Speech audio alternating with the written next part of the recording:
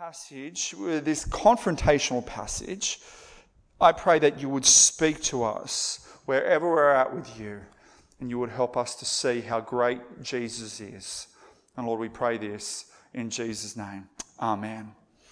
I wonder if, as you were reading that passage, as Steve was reading that passage rather, and you were listening in, you were just going, this is a bit of a weird passage. Have you seen anything like this? Can you even imagine it in your minds?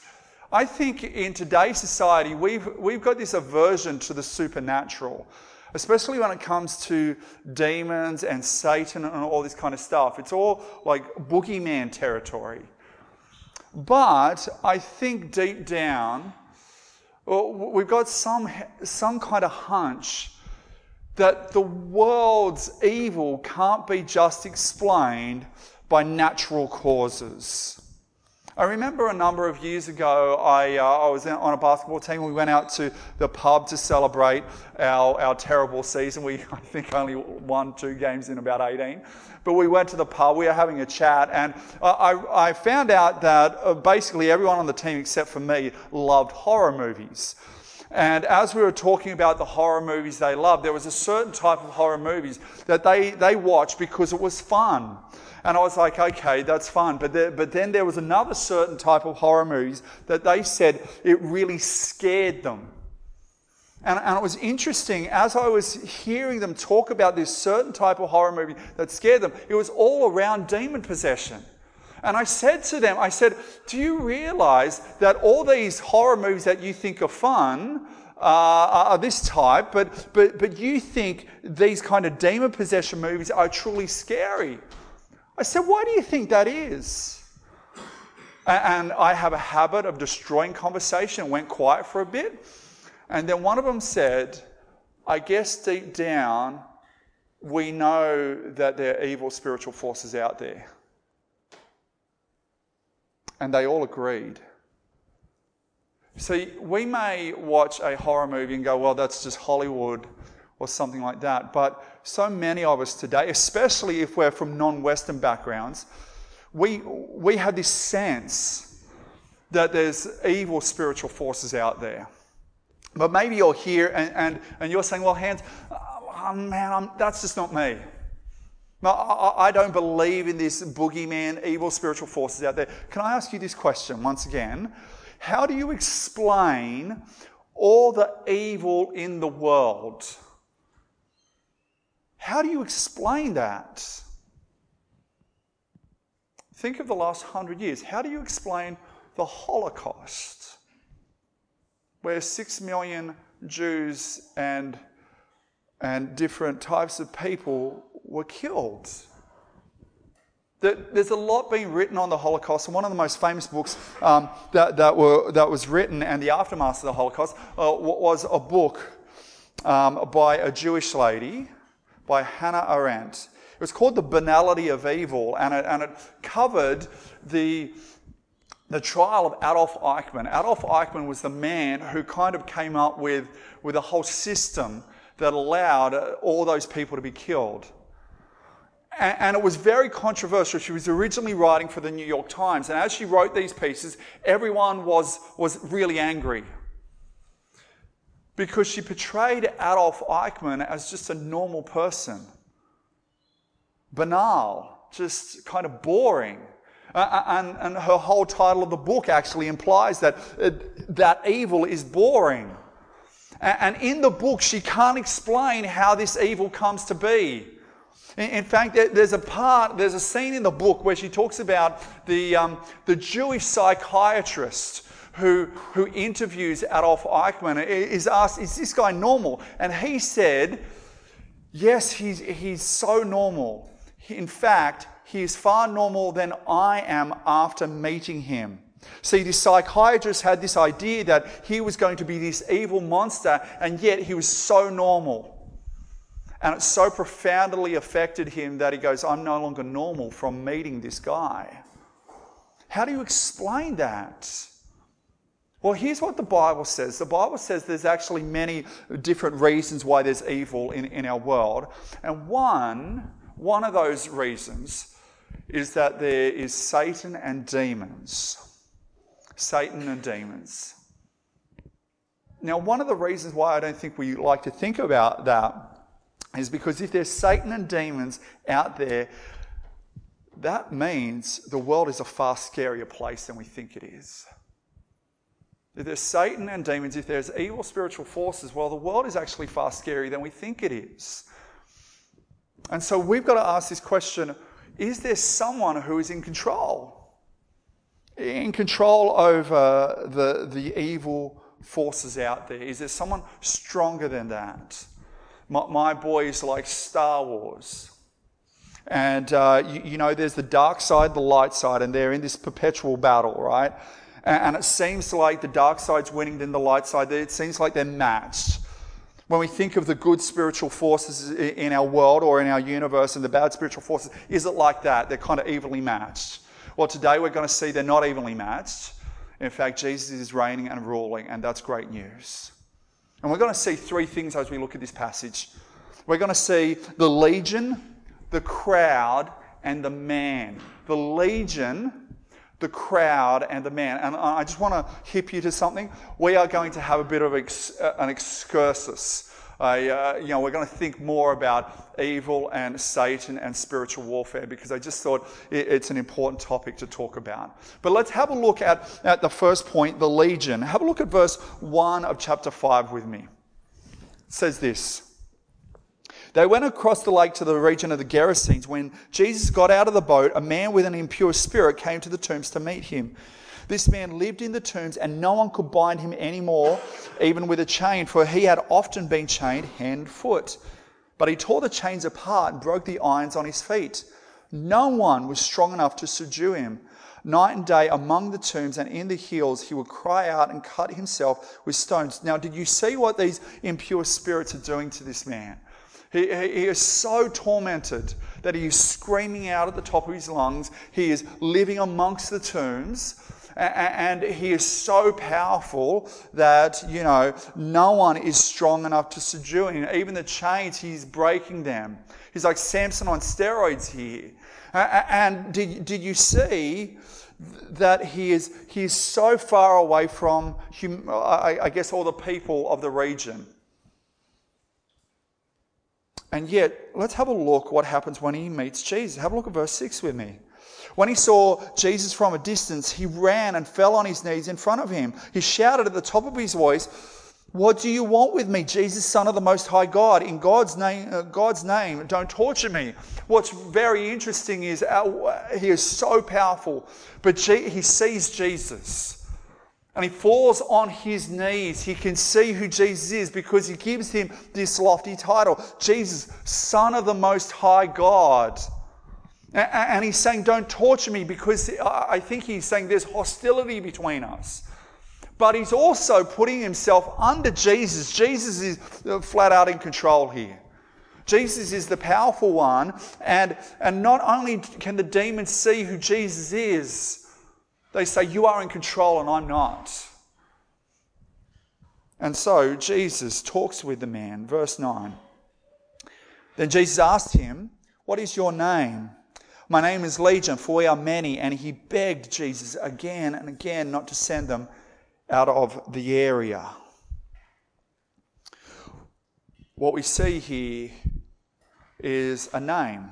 What is your name? Legion. A legion back in this day was about 4,000 to 6,000 Roman soldiers. Now, I'm not sure if there's 4,000 to 6,000 demons in this guy. It doesn't really matter. But there's a lot.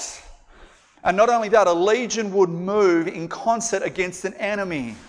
And here, I think what the demons are saying is they're moving in concert against Jesus. There's two sides here. The demons on one side and Jesus on the other. And yet, they are begging Jesus, once again, who is in control? It is Jesus. Now, can you see how Jesus was not scared? He is absolutely in control in every single way. And he then sends the demons into a herd of pigs. And they go down the bank. And they are drowned. Jesus is absolutely and utterly in control. Now, one of the things that we do here at Marsfield Community Church when we preach, we take application seriously. What I mean by that is, usually at this point in this point of the point that I'm preaching in this sermon, I would say, well, this is how it impacts your life. This is how this passage impacts your life. But what I'm going to do now is just help us to think more about what the Bible says about Satan, demons, and spiritual warfare. Because quite frankly, there's a lot of junk out there. There's a lot of junk out there. C.S. Lewis said there's two opposite and equal problems we face when thinking about Satan and demons and spiritual warfare. On one hand, we can be obsessed with it. We can talk about it all the time and we can see demons everywhere, right? And on the other hand, we know we could no longer talk about it or not talk about it at all. And I think in our church and in our tribe, our theological tribe, we're more likely to not talk about it than to talk about it. And yet, the Bible, all the way through the Bible, and we're a church that believes the Bible, all the way through the Bible, Satan and his demons are working. And the Bible says very clearly, even our world, they are working. So I've got 4 questions to explore. Here's the first question. How does Satan work in our world? How does Satan work in our world? Now, if you have a look at the movies, it seems like what Satan does is he possesses people and, their head can turn 360 and they start speaking Latin and all this kind of stuff, right? And demon possession can happen. I think the Bible's clear on it. I think I've seen 2 instances in my life of demon possession. But I'll tell you how Satan works far more in our world. Satan works to try to get you to believe his lies rather than God's truth. If you take one thing away from this sermon and what Satan does, it's that. Satan is working so that you will believe his lies over God's truth. The first time we see Satan is in the garden in Genesis chapter 3, the Garden of Eden. And he says, did God say? That's the question. And what has he been saying to everybody? Did God say? Did God really say this? With the implication you could do that. Did God really say this? What is he doing? He is trying to get you to believe his lies and not God's truth. That's the main way Satan works in our world. But here's the second question. How is Satan defeated? How is Satan defeated? In the Bible, he's called the accuser. In the book of Job, he's seen as the one who accuses Job, right? And so how does he accuse us? He accuses us with our sin. He says to us, you've got all this sin, guilt and shame. And yet, what has Jesus done for us in the gospel? He has died for us and taken our punishment away so that we no longer are punished for our sin, guilt and shame. And therefore, Satan has got nothing to accuse us of. If you follow the Lord Jesus, no matter what you have done, Satan can't get up and go, hey, guess what? God doesn't love you because you've done all this. Or you are under judgment because you've done this. No. Jesus, in dying for you on the cross, has taken Satan's ability to do that away. And so, yes, he is defeated on the cross, but the Bible also says we are looking forward to the final day where he will be defeated once and for all, where he will be judged and punished for eternity. So there is a sense in which we are living in this now and not yet. Yes, Satan is absolutely defeated now, but we're waiting for the final defeat. It's a bit like this. In 1944, there was, I think it was 1.5 million Allied troops landed on the beach of Normandy. And yet, it took another year for Hitler to be finally defeated. And yet, when they landed, the war was pretty much over. See, when Jesus died on the cross, the war with Satan is pretty much over, but we're waiting for the final defeat. And it is coming. So here's the next question. Am I in danger of being attacked by Satan? Am I in danger of being attacked by Satan? I think there's a lot of paranoia out there. I once went to a church where it seemed like, I was invited by friends, and it seemed like everyone, even if you're a Christian in the congregation, you probably had a demon. And there was all this talk of demons. There was the demon of lust and the demon of drinking. There was the one of them I thought was funny. One was the demon of listening to Guns N' Roses, and I was like, got a demon then. It's just kind of all this weird stuff, right? And yet the Bible is very clear that if you are a Christian, you cannot be possessed by a demon. The Bible is very clear. If you read the Gospels, and please do, check this out, have a look at all the people who were possessed by demons. None of them actually had faith in Jesus. In fact, this man goes from having no faith in Jesus to having faith in Jesus after all the demons leave him. And the Bible is very clear that if you are a Christian, you are indwelt with the Holy Spirit. Therefore, Satan can't dwell in you if God's Holy Spirit is there. And the Bible is also very clear that if you are a Christian, you are under the control of Jesus, not Satan. You are under God's control. So please do not listen to preachers or read books or anything that say if you're a Christian, you could have a demon. You don't. Now here's the thing. Is there spiritual warfare? Absolutely. Satan may not have total power, but he still has some power in our world. And what is spiritual warfare? Well, as I've said before, what is Satan trying to do for you, whether you're a Christian or not? He is trying to get you to believe his lies rather than God's truth. That is, in the end, that's what spiritual warfare is. Satan trying to get you to believe, and churches to believe his lies rather than God's truth.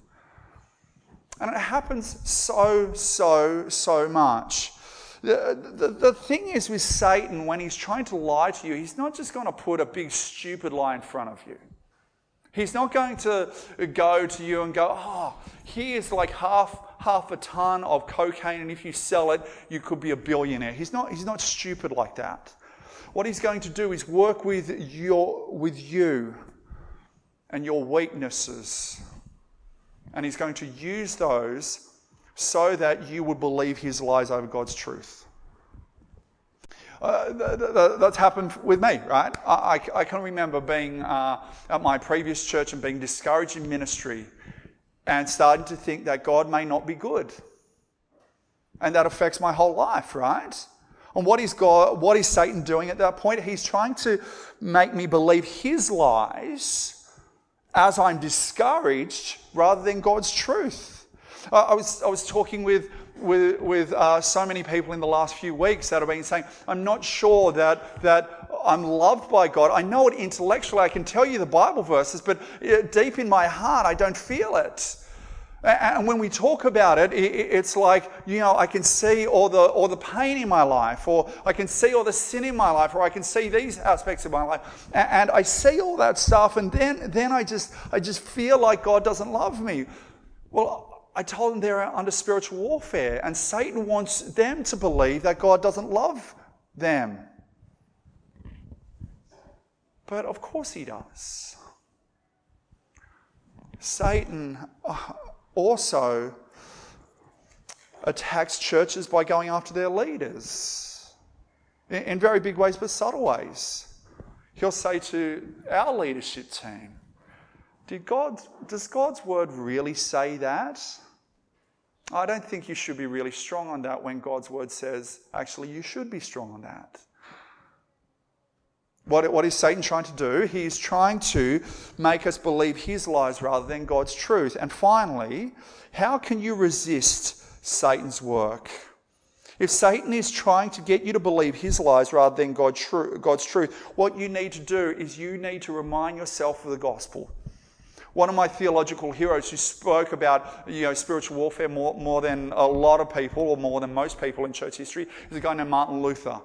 And he talked about how he was attacked by Satan, this great reformer, this great hero of church history. He was attacked often by Satan. And Satan would get in his ear and say, does God really love you? Satan would get in his ear and say, hey, you've done all these things wrong. Oh, God, you can't be right with God. And here's what he says. So when the devil throws your sins in your face and declares you deserve death and hell, tell him this: I admit that I deserve death and hell. But what of it? For I know the one who suffered and made satisfaction on my behalf. His name is Jesus, Son of God, and where he is, there I shall be also. Some of you guys, Satan is whispering in your ear and saying, how could God love you when you're like this? And you remind him, you go, yes, I am like that, but God loves me because he has shown that he loves me by dying for me on the cross. Well, when Satan reminds you of your sin, there's a sense in which he's doing you a favor, because as a Christian, you go from your sin to being reminded of what Jesus has done.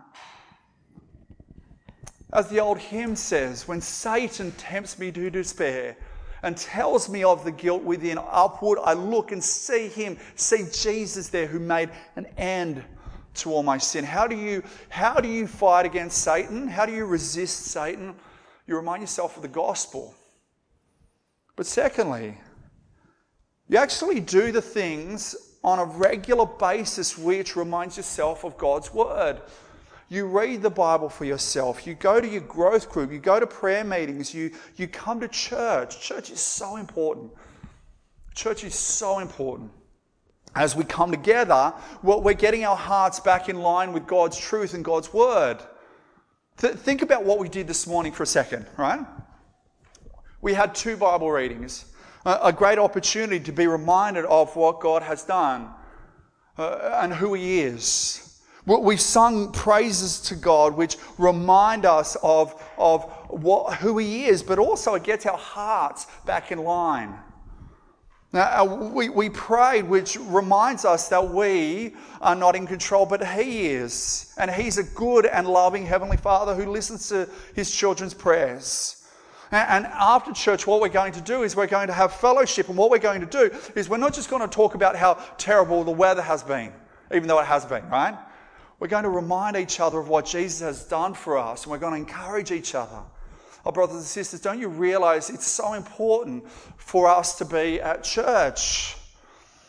And one of the things that, this is going to be controversial, but if you want to talk with me about this after, I'm fine with this, right? One of the terrible things I think has happened in the last few years with COVID is we've been having online church. On one level, it's a good thing. It's good that for people who aren't here, we've been able to get the Word of God into their TVs and into their lounge rooms and that kind of thing. But can I say, online church is a really pathetic substitute for the real thing. See, when you're at online church, you don't get to talk with people after church. When you're doing online church, you don't get to sing together, really. Like was anyone singing at home? Well, some of you guys were, but I know a lot of you guys are going, oh, I'm glad Kate can sing because I can't. And I'm glad Kate can sing because if you heard me sing, you wouldn't believe in Jesus, right? But here's the thing, right? You miss so much about being when you're at home with online church. So much better to be here. And so I know there's fears around COVID. I know that. But if you are fully vaxxed, guess what? You're going to be safe here. We're taking all the precautions to make sure that you're safe here. And so I would encourage you to come. Now, there's so many more questions that we could ask about Satan and his work. Maybe you want to ask me after, but we should move on. Let's have a look at our next point, and don't worry, the final 2 points are nowhere near as long as the first one. I know most of you are very relieved at that point. Okay, let's have a look at the crowd. As we saw in verses 1 to 5, we see the crowd, how are they treating the man who's demon-possessed? They're chaining him up.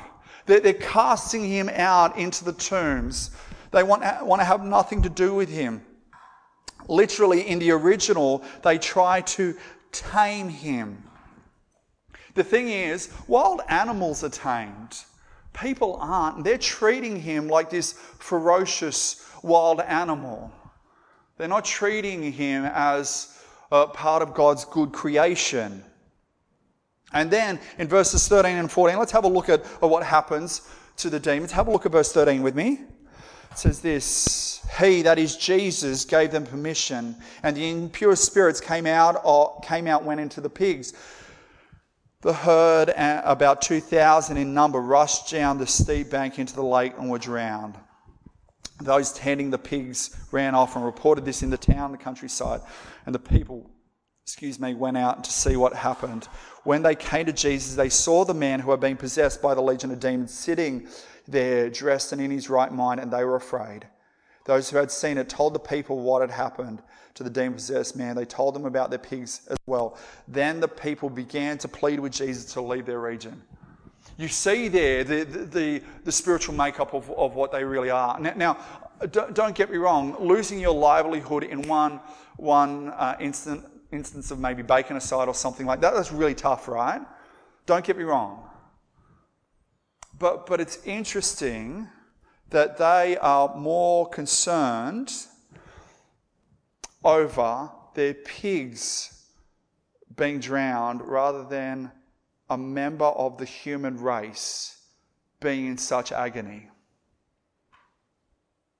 They are more concerned over the pigs being drowned than a member of the human race being in agony. Now think about it. We live in a world where we're seeing like Babe and Porky Pig and Miss Piggy and all this kind of stuff. So, pigs are this cute little animal when they're really not. But anyway, that's a whole different story. And we think sympathetically of them. But think about this. In God's world, one human being is worth far more than 2,000 pigs. And yet, it's not for them. And you see their spiritual makeup because the way you treat the creation shows what you think of the Creator. You can see that they are not attuned to God and what He wants for them because of the way they are treating their creation. I've got two boys, Elijah who's 4 and Niels who's 7, and they're ladies' men. They seriously are, but they don't go for girls their age. It's 18 above. They're just always in love with girls that are so much older than them, and it's very cute to see that. And they go from one girl to another and break hearts. It's hard as a pastor to pastor all these girls who have had their hearts broken. That actually doesn't happen. But one of the things is very interesting. Just a couple of months ago, we were up at CMS Summer School up at Katoomba. And we were talking with some friends there, and two friends, Millie and Jordan, and they're a married couple. And my son Elijah fell in love with Millie, and so Elijah wanted me to pass on a message to Millie, which I didn't see again. So I had to tell Jordan. I said, "Hey Jordan, Elijah wants you to tell Millie that if Jordan you die, Elijah will marry her." And he's like, "Okay, thank you." Talking about cutting another dude's grass, right? And, but what my boys do, if they fall in love with a girl, they will make her a ton of craft. Like just heaps and heaps of craft. And what's really beautiful to see is that these girls will look at this craft and go, "Wow, I haven't got this." Like they can't even make out what it is most of the time. But, "Wow, what's this? What is it?" "Oh, it's a dude getting eaten by a shark. Thank you so much," right? They'll do that. And I know that these girls actually love my boys. Why? Because they're treating what they created with love, and therefore they love the Creator. You can see that these people did not love God, the Creator, by how they treated the creation, this man. But not only that, they are afraid of Jesus. They are afraid of Jesus. See, one of the things we've got to ask us as a church is this: what kind of church do we want to be? We talk about wanting to see a flood of people become Christians, but can I tell you, that's actually going to mess us up as a nice middle-class church. That means we are going to have to deal with people who have got their lives in a big mess. And yet, if we're going to say we truly love God, we're going to have to treat his creation, these beautiful people who come into our church, seeking Jesus and seeking our help, we're going to treat them with love. We can't be like the people in the crowd who treated this man with contempt and beat him and chained him up and sent him out to the tombs. No, we welcome them in. And you're probably going, well, Hans, but there's going to be some people that are unlovable who come. Yes, can I just say, but you and I were unlovable too. Jesus loved and died for you, not when you were all perfect, because you're not and I'm not. Jesus loved you and died for you when you were unlovable. And so, even if there are unlovable people or unlovable people in inverted commas, we love them because we were first loved when we were unlovable. Jesus came to us when we were away from him. We love because he first loved us, unlike the crowd. And let's have a look at the man. Did you see where he's at? Verse 1, he's in the region of the Gerasenes, a Gentile area, right in the north of Israel. See, Jesus going into Gentile territory shows that there's not 1 inch of the world that is too far for God's mercy and grace to come. The man's predicament, as we saw in verses 1 to 5, is terrible. He's got no possessions. His residence, he's living in tombs. He's isolated. He's cutting himself. He's crying out. Demons, death, he's amongst pigs. He is, to a Jewish man, he's totally unclean, and yet Jesus, who is a Jewish man, goes to him. Jesus has compassion on him. And it will be a mistake this morning for us to look at him and go, well, I'm glad that's not me. Because here's the thing, you may not be demon-possessed, but have a look in your heart for a second. Haven't you got all these things that are, all these feelings, desires that are at war with how Jesus wants you to live? C.S. Lewis, when he became a Christian, had a look into his life, and he says this: for the first time I examined myself with a seriously practical purpose, and there I found what appalled me. A zoo of lusts, a bedlam of ambitions, a nursery of fears, a harem of fondled hatreds. My name was Legion.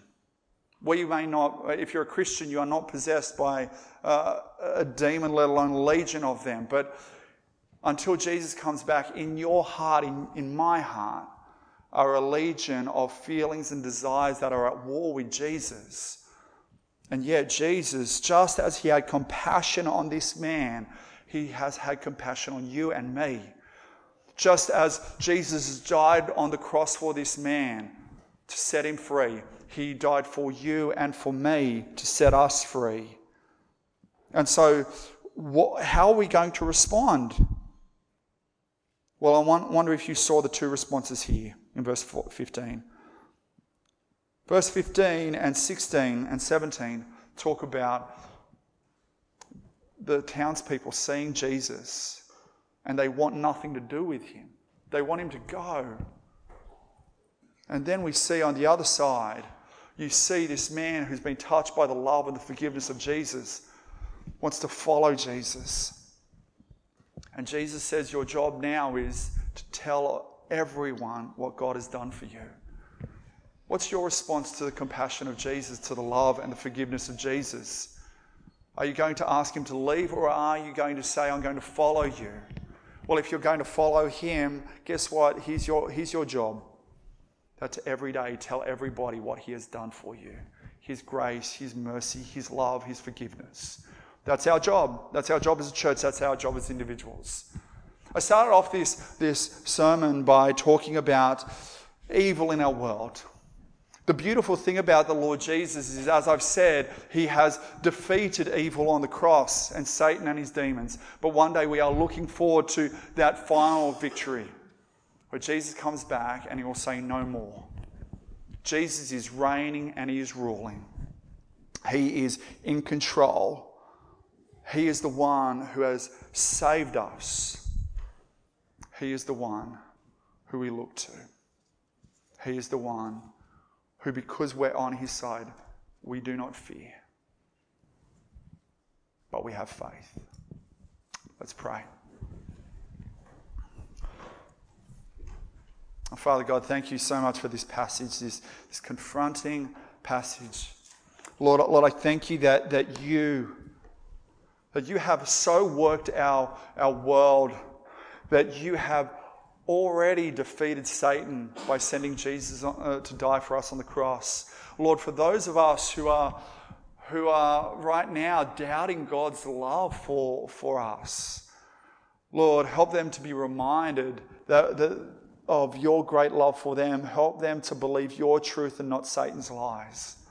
For those of us here who are trying to figure out where they're at with you, I pray that today they have seen the might and the mercy and the power of Jesus, and they would come to him.